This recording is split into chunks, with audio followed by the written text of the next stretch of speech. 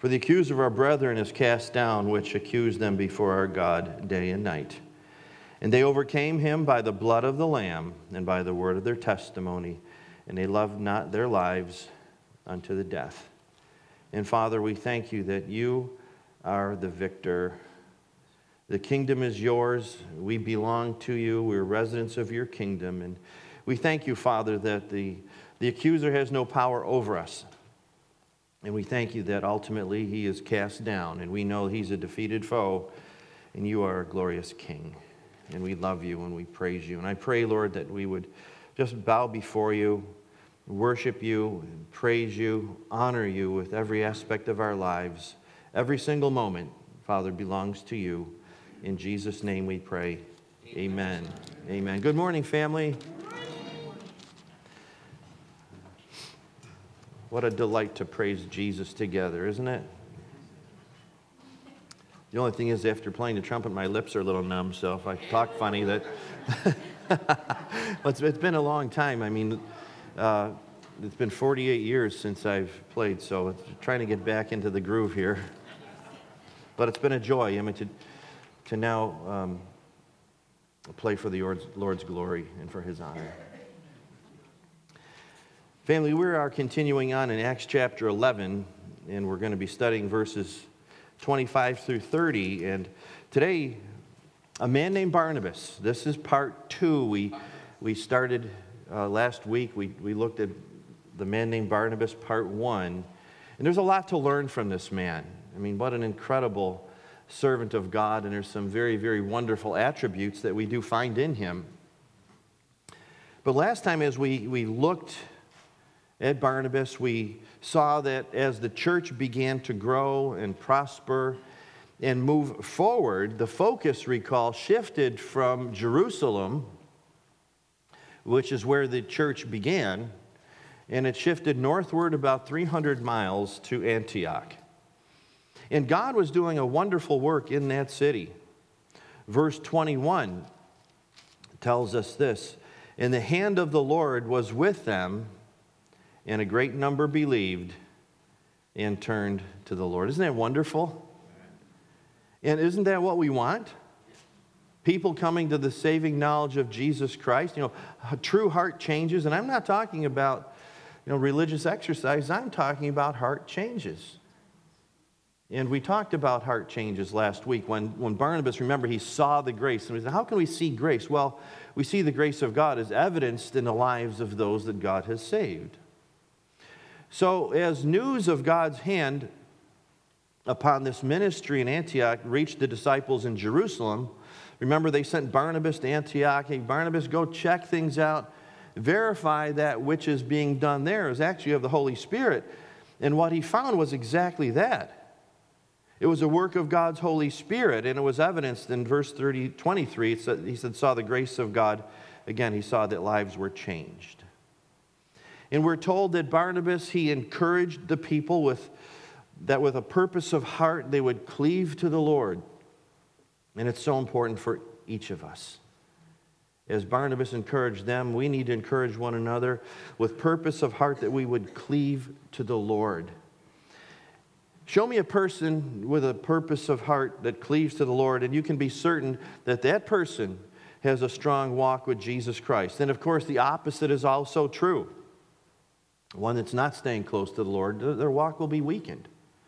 And I'm sure we've all gone through times in our Christian life where we felt weak spiritually. Well, what's the remedy for that? Well, cleave to the Lord with purpose of heart. Now, as we look at Barnabas, once again, we're going to find another beautiful attribute of his. Let's look at verse 25 of Acts chapter 11. It says, then departed Barnabas to Tarsus for to seek Saul. You might be thinking, well, what's the big deal here? Well, I believe the big deal is this. Barnabas was a very humble man. And in his humility, he was willing to admit his own limitations. He recognized there was someone with an even greater ability than he had within himself that could minister with him and to the people in Antioch. And of course, we're going to find out this is Saul. So Barnabas was able to take a look at someone, and this is really important for us too. We're going to expound on this a bit, but it's important as he looked at Saul, he saw him through God's eyes, and he gave him the benefit of the doubters. He had this ability, this wonderful ability to look and see and say, I see what man sees, but I also, more importantly, I see what God sees. And when you think about Barnabas, I'd say this, that he could probably have been the poster child for Philippians 2, verse 3, that says this, let nothing be done through strife or vainglory, but in lowliness of mind let each esteem other better than themselves. He said, let nothing be done through strife, which is selfish ambition. Now, what does this mean? Well, it means that we're to do nothing to our advantage at the expense of another person. Whether it's by our intellect that God has given us, whatever that might be. You know, the gift of speech perhaps, or persuasion or purpose. We're not to use any of those things for our advantage to someone else's disadvantage. Why? Because there's no holiness in that. That's the way of the world. It's not the way of the Lord. There's no place in that in the body of Christ. And you know, we see it all over the place, don't we, in society? People stepping all over each other. Walking all over one another. To do what? To not only put them down, but to elevate themselves. The Scripture tells us we're not to do that. And you see, as the body of Christ, the Scriptures tell us that we are all fitly joined together. I love that term, fitly joined together. Pieced together in a miraculous and glorious way. For what purpose? To work in harmony and in unity, not against one another, not putting or pitting one member against another. We're never to do that. We're never to do that in order to advance ourselves. And here's why. Because our purpose is not about ourselves, is it? No, our purpose is the purpose of Christ. To bring glory to Him and bring others to Him, not to ourselves. We bring them to Jesus. Now, vainglory, what is this? Well, it's conceit. It means thinking too highly of oneself to attract attention or to win praise. In other words, it's self-promotion. And think about it, how great a sin this is, because we should be about promoting the Lord Jesus Christ, shouldn't we? And when I think about the Holy Spirit of God, and here's a wonderful example. If God the Holy Spirit never pointed to Himself, should we? No. Who did the Holy Spirit, or does the Holy Spirit point to? Always, always, always points to Jesus. Always to Christ. But you know, we deal with our flesh, don't we? Who is there who passes a single day without, in some respect, desiring to draw attention to ourselves or put ourselves on display? And let me say this. Who has ever stood behind a pulpit never desiring a pat on the back? And I can't imagine there would be any of us. I'm guilty of that. Pastor Ange, how about you? Harry, yeah, all of us that share the Word of God. I mean, that's the flesh. And it's ugly. And the worst part is, after finishing a message, and you think, oh, that was okay, but nobody said anything. I'm not saying to do anything other than you just follow after the Lord. I don't need those encouragements. I don't need compliments. I don't need pats on the back. Why? Because they get in the way. They get in the way. Who in conversation is always free from a desire to speak more and listen less? Some people can't stop talking about themselves with little regard for anybody else. Who does anything without a desire for recognition or some kind of applause? We can all say, well, listen, hey, I've never done that. But if we examine our hearts, we'll see that there's something inside of us. There is this hidden desire for what? To glory in ourselves. And I wonder if all the strife and vainglory was removed from our conduct, what would be left? We need more of Jesus, don't we? That He must increase. You know, John said this. He must increase, and I must decrease. That's Barnabas. Barnabas, a humble man. What did he do? Well, he looked for help. And look at his choice. Yes, as we read, it was Saul. Barnabas went to Tarsus to seek Saul, and he brought him to Antioch. Now remember back in Acts chapter 9, after Saul's conversion, you know, the road to Damascus, the Lord saved him, brought him to the place of humility and desire to serve, and he went to Jerusalem, and he went to join the brethren there. And in Acts chapter 9, verses 26 and 27 says, "And when Saul was come to Jerusalem, he essayed to join himself to the disciples, but they were all afraid of him and believed not that he was the disciple." They were afraid. Why? Because he had a reputation, and it wasn't a good reputation. He had a reputation for desiring to crush Christianity, as a hater of Christians, as a hater of Jesus, and wanted to put Christians to death and under arrest. His reputation preceded him. And they couldn't really see, or didn't want to see, that God was doing something in this man, and they didn't see what God saw in Saul. But because of Barnabas, the very next verse says, Barnabas took him and brought him to the apostles and declared unto them how he had seen the Lord in the way, speaking of Saul, and that he had spoken to him, and how he had preached boldly at Damascus in the name of Jesus. Barnabas stood up for him. Barnabas saw something that the other disciples didn't see. And when he began to share with them, they were no longer afraid. They welcomed him and received him into fellowship. You know, I think of 2 Corinthians chapter 5, verse 16. It says this, "Therefore, from now on," I like that. It puts a stake in the ground, doesn't it? "From now on, we regard no one according to the flesh. Even though we have known Christ according to the flesh, yet now we know him thus no longer." You see, before coming to the saving knowledge of Jesus Christ, we looked at people differently. We sized them up. We examined them. We looked at their lives. We looked at maybe their social status, their income, what kind of home they live in, what kind of car they drive, their appearance. Well, I'm thankful God doesn't look at the outward appearance, aren't you? God looks at the heart.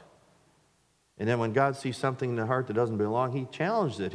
He convicts us, doesn't he? And it's a wonderful thing in order to bring us to that place of conformance into the image of Jesus Christ. But Paul tells us here we're not to regard people like that anymore. We regard them in a whole different way now that we're Christians. We're now, or should view people in one of two ways. Either they're saved, they belong to the Lord, or they don't.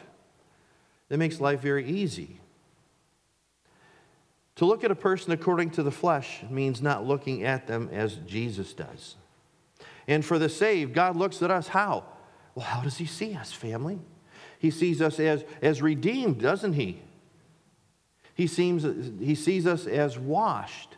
He sees us as purified, cleansed, sanctified, justified, holy, spotless. That's how God sees us.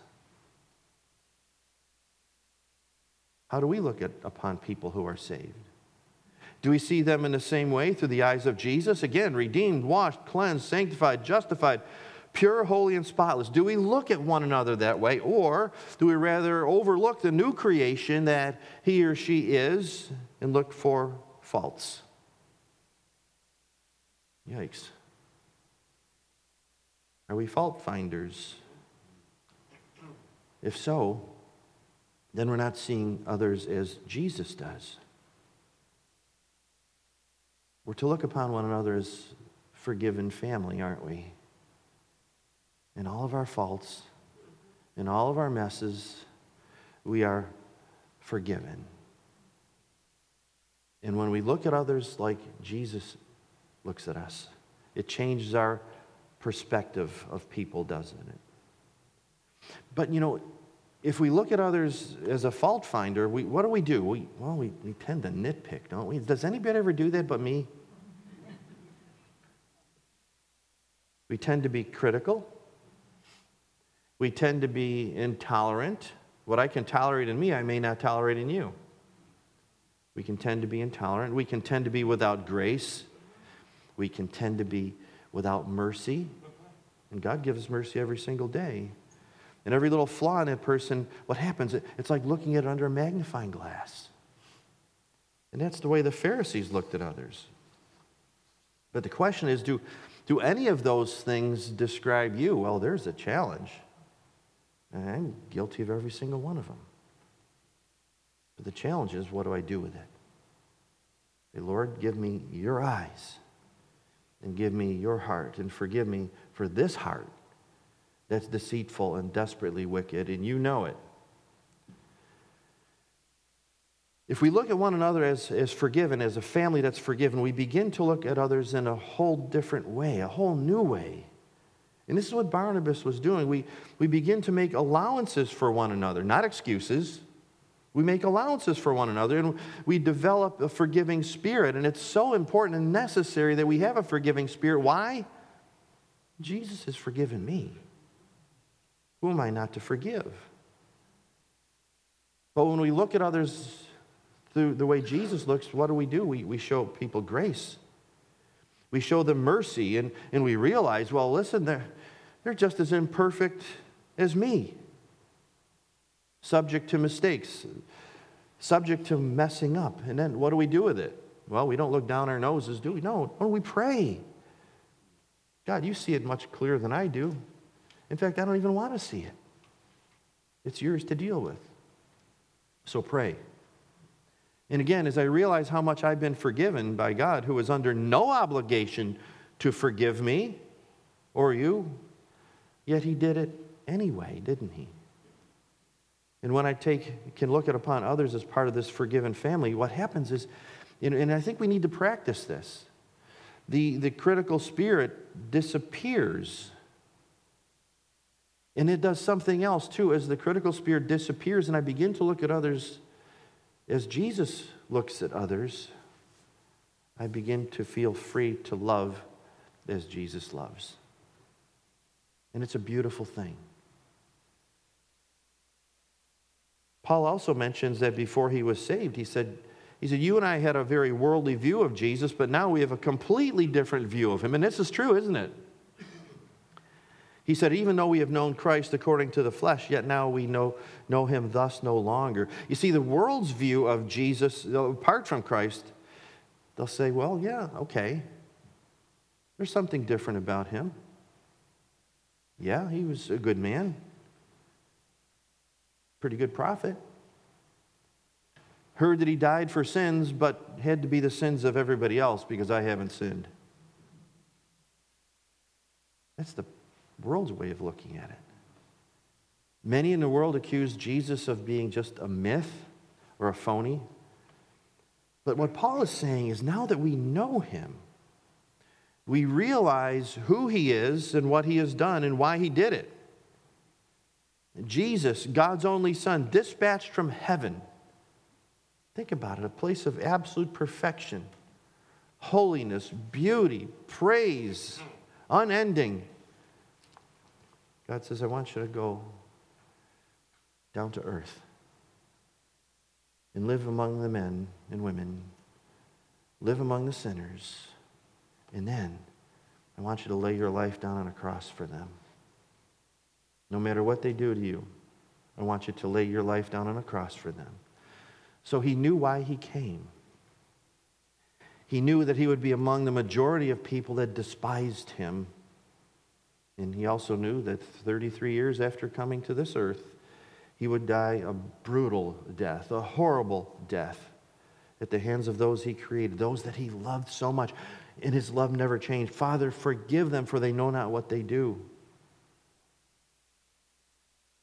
Those that he breathed life into took his life. Life on earth, death on a cross. But even in full view of all of that, Jesus still loved them. You see, if he didn't still love them, he wouldn't be God, would he? Because God is love. His love never changes. He loved the ones that put him to death. And we know there was a purpose for that. The blood sacrifice was required by God to cleanse even those that were pounding the nails into his hands and his feet. Imagine that kind of love. Your greater love has no man than this, than one that would lay down his life for his friends. And yet, when I look at my sin, I look at my life, it's my sin that nailed him there and put him there on the cross. And we understand and we do believe that he's no longer on the cross. Praise God for that. He's no longer in the grave. He's risen from the dead, and that's why we understand and therefore don't look at Jesus like we once did. We look at him as my Savior, my Redeemer, the lover of my soul, the giver of life, the one who just poured his life out for me. Man sought to slay him, didn't they? And get rid of him once and for all. But of course, the death of Jesus was part of God's plan to redeem me and you and rescue us from sin. One time only. A one-time only sacrifice. Pure, holy, innocent. The innocent one. And through simple faith, those who believed or believe are saved. The saved no longer look at Jesus like we did once before. We see him so differently. We see him through different eyes. And we're to see each other through different eyes too. Two kinds of people in the world. The saved and the unsaved. And you know, the unfortunate thing, at least for me, sometimes I expect the unsaved to behave like the saved. Do you ever do that? And they can't. They cannot. Why? Because they have not been regenerated. They don't have a new heart. They don't understand forgiveness. They don't understand love. They don't understand salvation. And yet sometimes I say, how could you possibly think that or do that? I can't look at them that way anymore. I need to look at them with different eyes. That they need Jesus Christ. And I know what it's like to be saved. I know what it's like to be not saved. And I'm so grateful. I'll take a saved day any day over a day when I didn't know Jesus Christ. Paul said, I see Jesus like that no more. And Barnabas, unlike the others, he looked at Saul as a part of the forgiven family. He saw Saul as Jesus did. He stood up for him. And he realized that Saul would make an incredible partner in a ministry. And Barnabas could have said, I can go on ministering here in Antioch. I'm doing fine just the way I am without anybody interfering with me.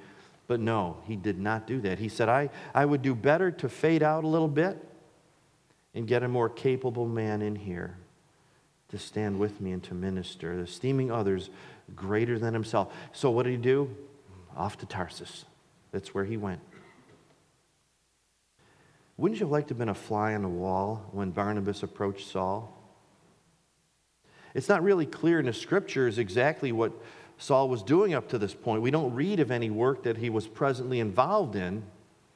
But verse 26 says this, and when he had found him, when Barnabas had found Saul, he brought him unto Antioch. And maybe Saul was sitting at home thinking, well, now that I'm saved, what's next? And then a knock on the door. And Barnabas said, Saul, I've come to take you to Antioch to help the church there. Well, why? What do you need me there for?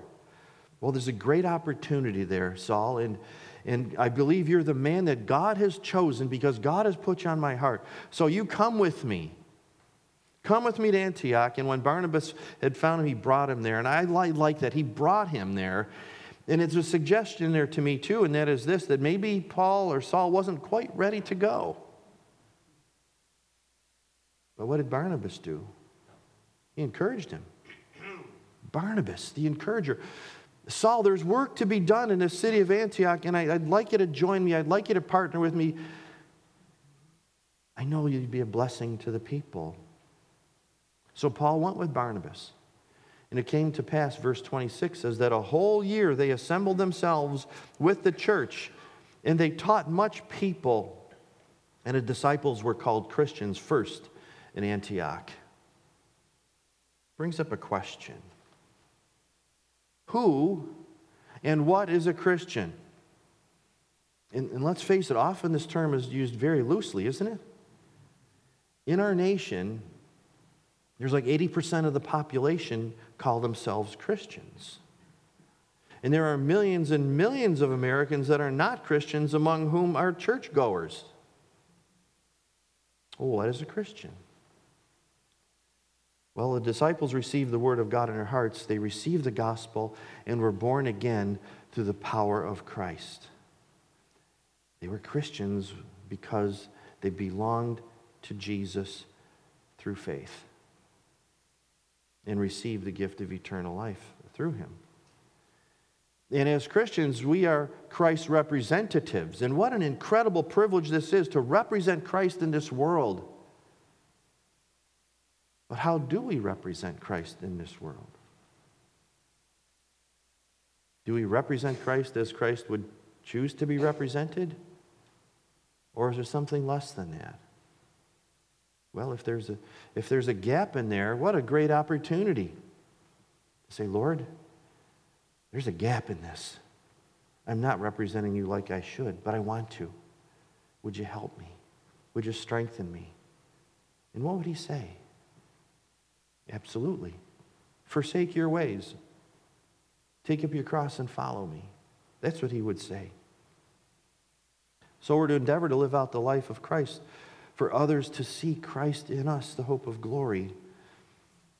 Colossians 1:27 says, to whom God would make known what is the riches of the glory of this mystery among the Gentiles, which is Christ in you, the hope of glory. And listen, family, aren't you thankful that when you got saved, God just didn't shove you in a box and turn the lights out? Here's what he did. It says God would, and that's in the King James, which means he willed to make known the riches of this mystery. Well, what's this mystery? The mystery spoken of here is Christ in you. Not only is it a mystery, it's an incredible thing to realize that Christ dwells in me. That I am, as the scriptures tell me, I am a temple of God's Holy Spirit. But this was a mystery in the Old Testament. How could Gentiles possibly have a relationship with God? And how Jesus would dwell in Gentiles, it was just unknown. And when Paul speaks of Christ in you, the hope of glory, he's referring to the certainty of the future that we have. And for you and I, it means if we're saved, we have a joy-filled and confident expectation of salvation. It ought to bring us joy with that knowledge. John the Apostle said this in 1 John 5:13, these things have I written unto you that believe on the name of the Son of God, that you may know that you have eternal life, and that you may believe on the name of the Son of God. He said, I want you to know. I want you to know without any doubt whether you belong to Jesus or not, whether you're saved. And isn't it a great thing that we can know? There's some that say, well, that's presumption. Well, that's not presumption. Here's what the scriptures say. We can know because he wants us to know. And when Paul speaks, he uses the phrase, the hope of glory. And by using the word glory, what's he saying? He's saying that the riches of heaven, the place where you will go in the certainty of heaven, it's a glorious place. I think of 1 Corinthians 2:9, it says, but as it is written, eye hath not seen nor ear heard, neither have entered into the heart of man the things which God has prepared for them that love him. What a great verse that is, isn't it? In other words, we can't imagine what he has laid up for us. But I can guarantee you this, it's going to be wonderful. It's going to be awesome. It's going to be incredible. It's going to be without regret. And it's going to be joyous. So because we have Christ in us, the hope of glory in this thing called life, and it's a race, right? What God is saying here is, listen, there's a finish line. And because you have Christ in you, the hope of glory, you can see that finish line. And because you and I can see that finish line, what does that do? It encourages us, doesn't it, to keep on running. To run the race as Paul had described. Now, can you imagine a runner in a competition in a race having no idea where the finish line was? Just keep going and going and going. I hope I get there, hope I get there, hope I get there. It would be discouraging, it would be confusing, it would be exhausting, and ultimately what would happen? I'm done. I'm just going to drop out of this race because I have no idea where I am, unsure of the finish. And that's the way many people live their lives, as if there's no finish line. And they kind of drop out of the spiritual race. But we know there's a heaven. We know, family, there's a finish line. And we know how that finish line was brought near and into view. How? Through Jesus Christ. Through Jesus Christ. We know there's a finish line and we know who put it there. And praise God. Along the route, along this race that we're in, we have something so precious and so beautiful. We have the power of God's Holy Spirit giving us the strength to press on toward the mark of the high calling of God in Christ Jesus. You don't have to do it by yourself. Picture yourself in a marathon and the Holy Spirit of God giving you water along the way, right? You see people running these races and people are throwing water and giving water bottles. No, you have the Holy Spirit of God giving you living water along the way, giving you strength and encouragement to forsake sin and to run the race that God has called you to do and to run in. And he says, you're going to win. We're all going to win because we know the finish line and we know how to get there and we know who put it there. It's in full view. And it's been made visible or viewable because of the mystery of Christ in you that has been revealed, and it is the hope of glory. And of course, this knowledge, what does it do for us? It affects great change in our life, doesn't it? Because we know where we're going, and we can have joy along the way. Paul the Apostle in Galatians chapter 2, verse 20, he speaks of a surrendered life, which is the kind of life that we're called to live too. And he said this, I am crucified with Christ, nevertheless I live, yet not I, but Christ liveth in me. In the life which I now live in the flesh, I live by the faith of the Son of God, who loved me and gave himself for me. He didn't say I live my life in the faith of the Son of God, but by the faith of the Son of God. His faith. It carries us through. And Paul knew, he knew that the cross of Christ was not in vain. It had purpose. Not just putting a man to death, for Paul knew that cross, that death, that resurrection from the cold grave meant life to him. And Jesus Christ's resurrection means life to us. And when we look at the crucifixion of Jesus, we say, yeah, it was awful. It was gruesome. It was brutal. Horrible, painful, and brought a slow and agonizing death. But to Paul and to those of us that believe, the crucifixion of Jesus has done what? It's brought us life. And we can say, because Christ was crucified, and I am crucified with him, we can say goodbye to the old man, the old me, the old you, and hello to the new creation in Jesus Christ. And that is Christ is in Christ we're a new creation. Old things have passed away. He said, behold, all things have become new. We are crucified with Christ. Nevertheless, I live as I enter into a relationship with him. So this new life in and with Christ is the same life that Jesus spoke of to the religious leader Nicodemus. And Jesus said, you must be born again. Well, with that command, you must be born again, it also has an implication that there must be a death also, because we can't live two lives. Some people try to live two lives, right? I got my church life, and I got my private life. Every day is a day with Jesus. Every day is an opportunity to bring forth his love and to be able to look at others like he does and to bring the gospel to them, sometimes even using words. Every day with Jesus. Well, God's merciful. The brutal and gruesome death that Jesus experienced on Calvary through the crucifixion, when I look at Christ on the cross, that should be me. I deserve that. That should be me. But I've been spared. And when Paul said, I've been crucified with Christ, it's not the same crucifixion that Jesus had. It's different. Jesus died once for all. And his death on the cross embodied within it the just payment for my sin and our sin. Our crucifixion is a different method, but the result's the same. Why? Because death occurs. But with our death comes the same invitation that Jesus extended to Paul on the Damascus road. Just inviting him, listen, Saul, I know where you've been. I know what you've done. And I want you to enter into a relationship with me. Our death in crucifixion is not death in the flesh, but death to self-will. Death to self-rule. Death to self, period.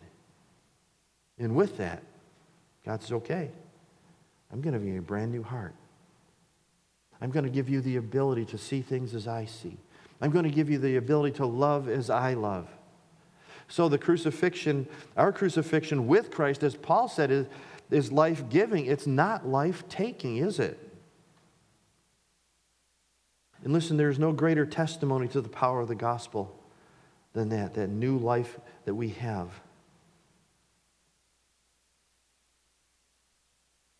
It happened with Saul, the new life. Barnabas saw what took place in Saul's life. And he knew that Saul would be of value in the ministry. Why? He saw that the Spirit of God gave life to this man. As God has given life to us, a new life, a fresh start, a new heart, a different outlook. Now, isn't your outlook different now than it was before you knew Jesus? Our outlook is more of an uplook, isn't it? And this is what happened with Saul, who became Paul. This is what happened to Barnabas, and Barnabas encouraged him. What a great testimony. Now, in the remaining verses of this chapter, we have an illustration, a beautiful illustration of Christian love in action. And this is what Saul or Paul witnessed in Antioch. Let's look at verses 27 through 30. It says, And in those days came prophets from Jerusalem unto Antioch. And there stood up one of them named Agabus, and signified by the Spirit that there should be a great dearth throughout all the world, which came to pass in the days of Claudius Caesar. A famine. He said there's going to be a famine. And you know the proof of a prophet, a true prophet, the prophecy comes true. They're not a false prophet. Agabus was a true prophet. And God's Holy Spirit gave him a word. There is going to be a famine throughout all the world that came to pass. But then something beautiful happened. You know, this prophet came up to Antioch from Jerusalem. He said, I've got a word. God gave me a word. He told the people, and it says, then the disciples, these are those in Antioch, every man according to his ability, determined to send relief unto the brethren which dwelt in Judea, which also they did, and sent it to the elders by the hands of Barnabas and of Saul. These Gentile brethren converted to Christ in Antioch. They heard of a need, didn't they? They heard of the distress of their Christian brethren in Judea, and they said, we want to help them. Now notice here that no one begged them to help. No one pleaded with them. No one coerced them. They were not urged. They knew that the brethren in Judea were in need, and they gladly helped. Well, what is it that started them to think beyond themselves? Well, Romans 5, verse 5 says, "In hope maketh not ashamed, because the love of God is shed abroad in our hearts by the Holy Ghost, which is given unto us." What was it that motivated them? What was that moved them to say, well, they need help, I'm going to help? It was the love of Christ. It was the love of Christ. And this is the first time in church history where people began putting their money together to send relief and to help. I mean, earlier in Acts it says they shared everything, right? And that's a good thing, but here they're sending it out. And that's what Christians do. And there's numerous ways to help others. You know that. Jesus teaches us it's better to give than to receive. And the scriptures also say that God loves a cheerful giver. But here in Acts, it tells us that every man gave according to his ability. Every man, and that ought to include us. As those of us that have the love of Christ shed abroad in our hearts, that ought to be us. I mean, we need to be outward looking. But sometimes, at least for me, I look so closely into my own life that I get selfish. But everything that we have, it's from God. And it belongs to Him. And I have to say that this is a wonderfully giving church. A wonderfully giving body. We have an offering box in the back. Since God started this church, we've never asked for a nickel. Why? It's God's work.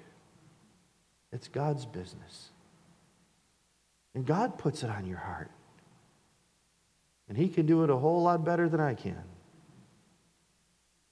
Because He's the one that effected a change in our hearts, didn't He? And of the offerings that God has provided here, through all of you, we support ministries, many of them. And last year I was just going through some of the records. It was like $10,000 went out to help others.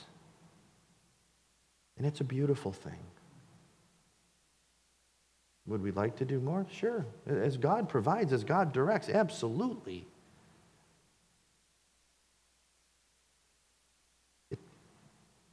It's a wonderful thing to see God's work. And a few weeks ago when we talked about Tabitha, what did Tabitha do?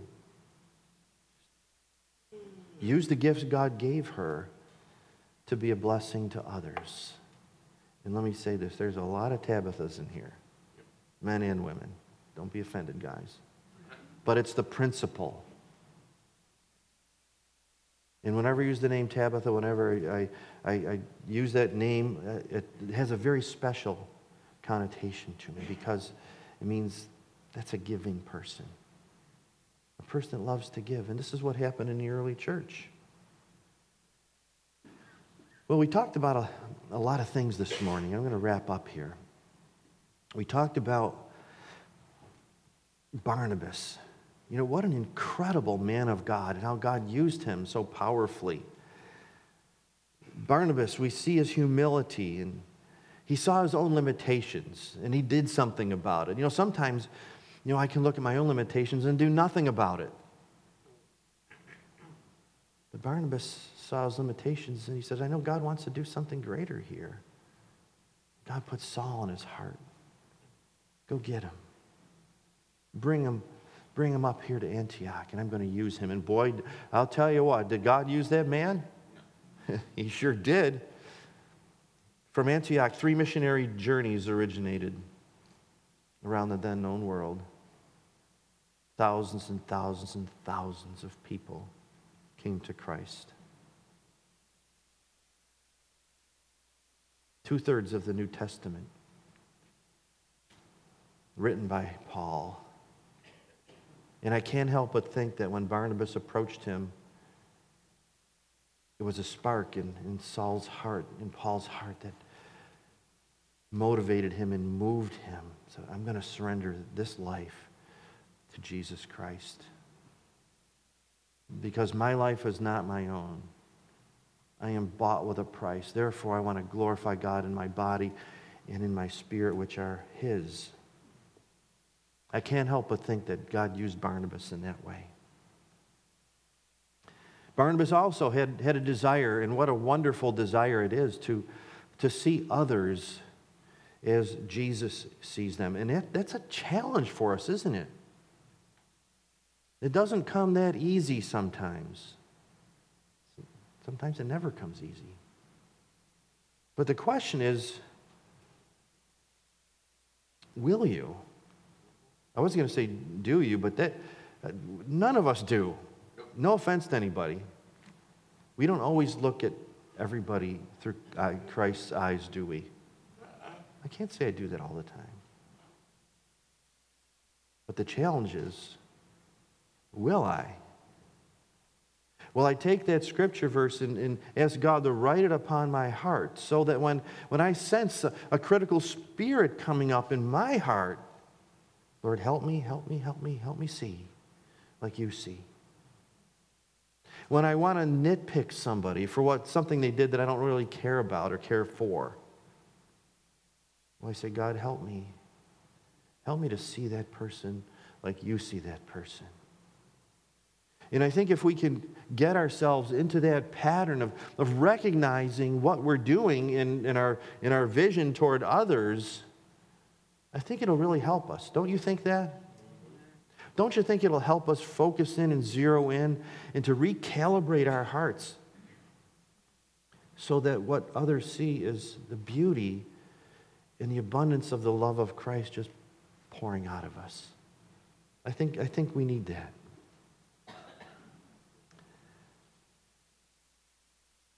Keep in mind, family, that we have a finish line.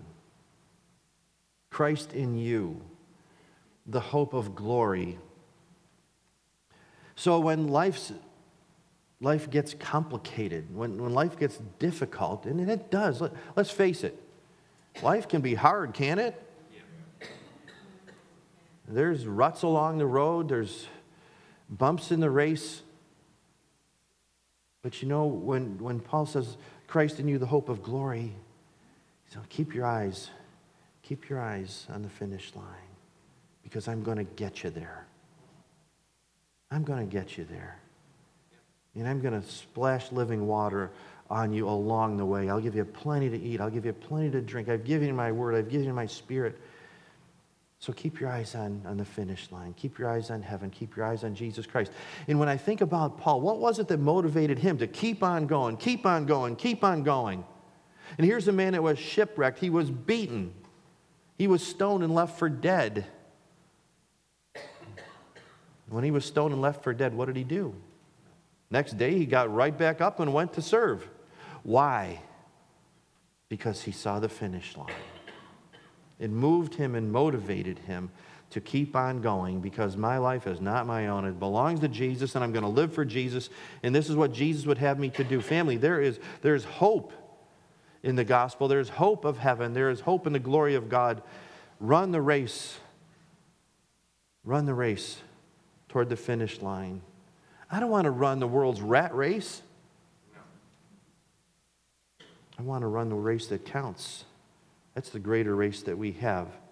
Paul would say, run so that you may obtain. Can we do that? Can we do that? And last, every man gave according to his ability. Why? Because of the love of God. And I'm not asking for anything. All I'm saying is we have a God that gave his best. He gave everything that he could give in order for you and I to be saved, to be forgiven. And that's the greatest gift of all. Talk about a giver. And you know, God doesn't run out of his gifts, does he? No, every single day we can wake up and say, thank you, Lord, you gave me breath. Thank you, Lord, you gave me mercy this morning. Thank you for the grace you poured into my life. I don't deserve any of this, but God, you've showered me with such beauties, with such goodness, because you are who you are, and you are a giving God, and every good and perfect gift comes from you. God, you've given me a home. I have a car. I can stand. I can sit. I can breathe. My heart's beating. My brain's working. God, you're a provider. And you've given me much, much, much more than I deserve. Thank you, Lord, for your grace. Amen. So with that,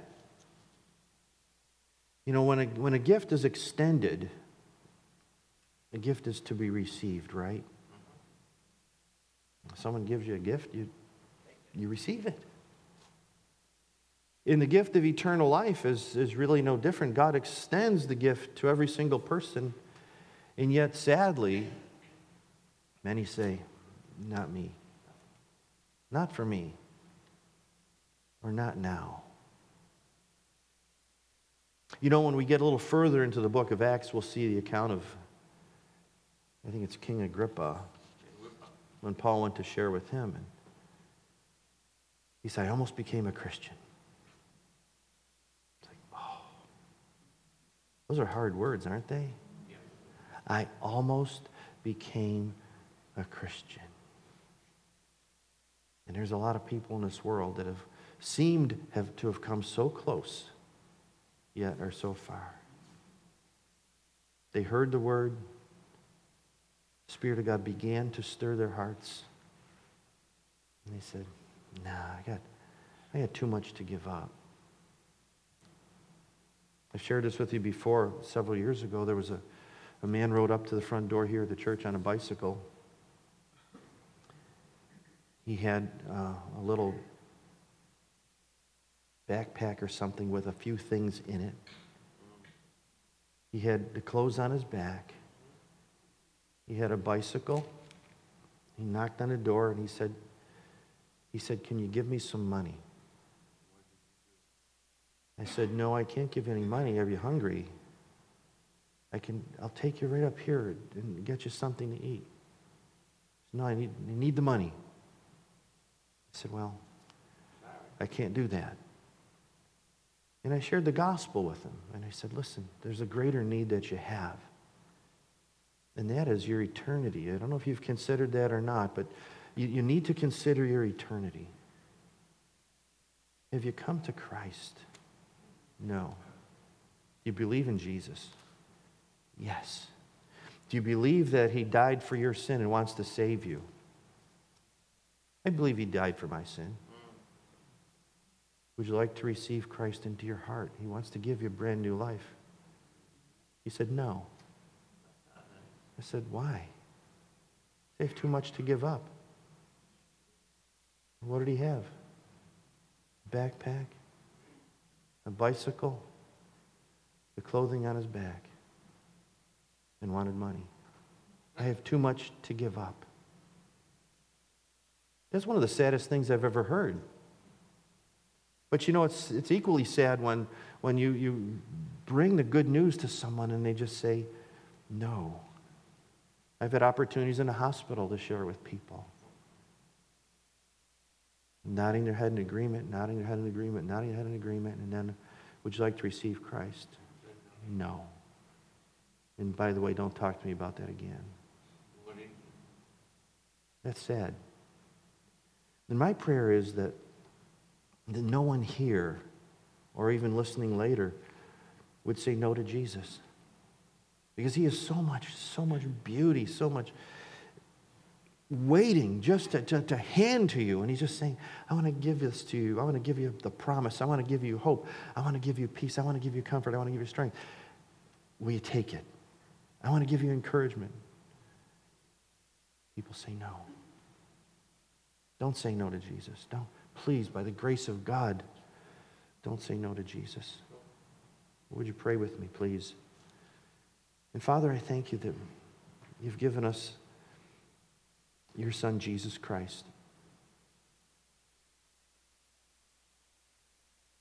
And today I realize that I don't want to say no to Jesus anymore. I want to say yes.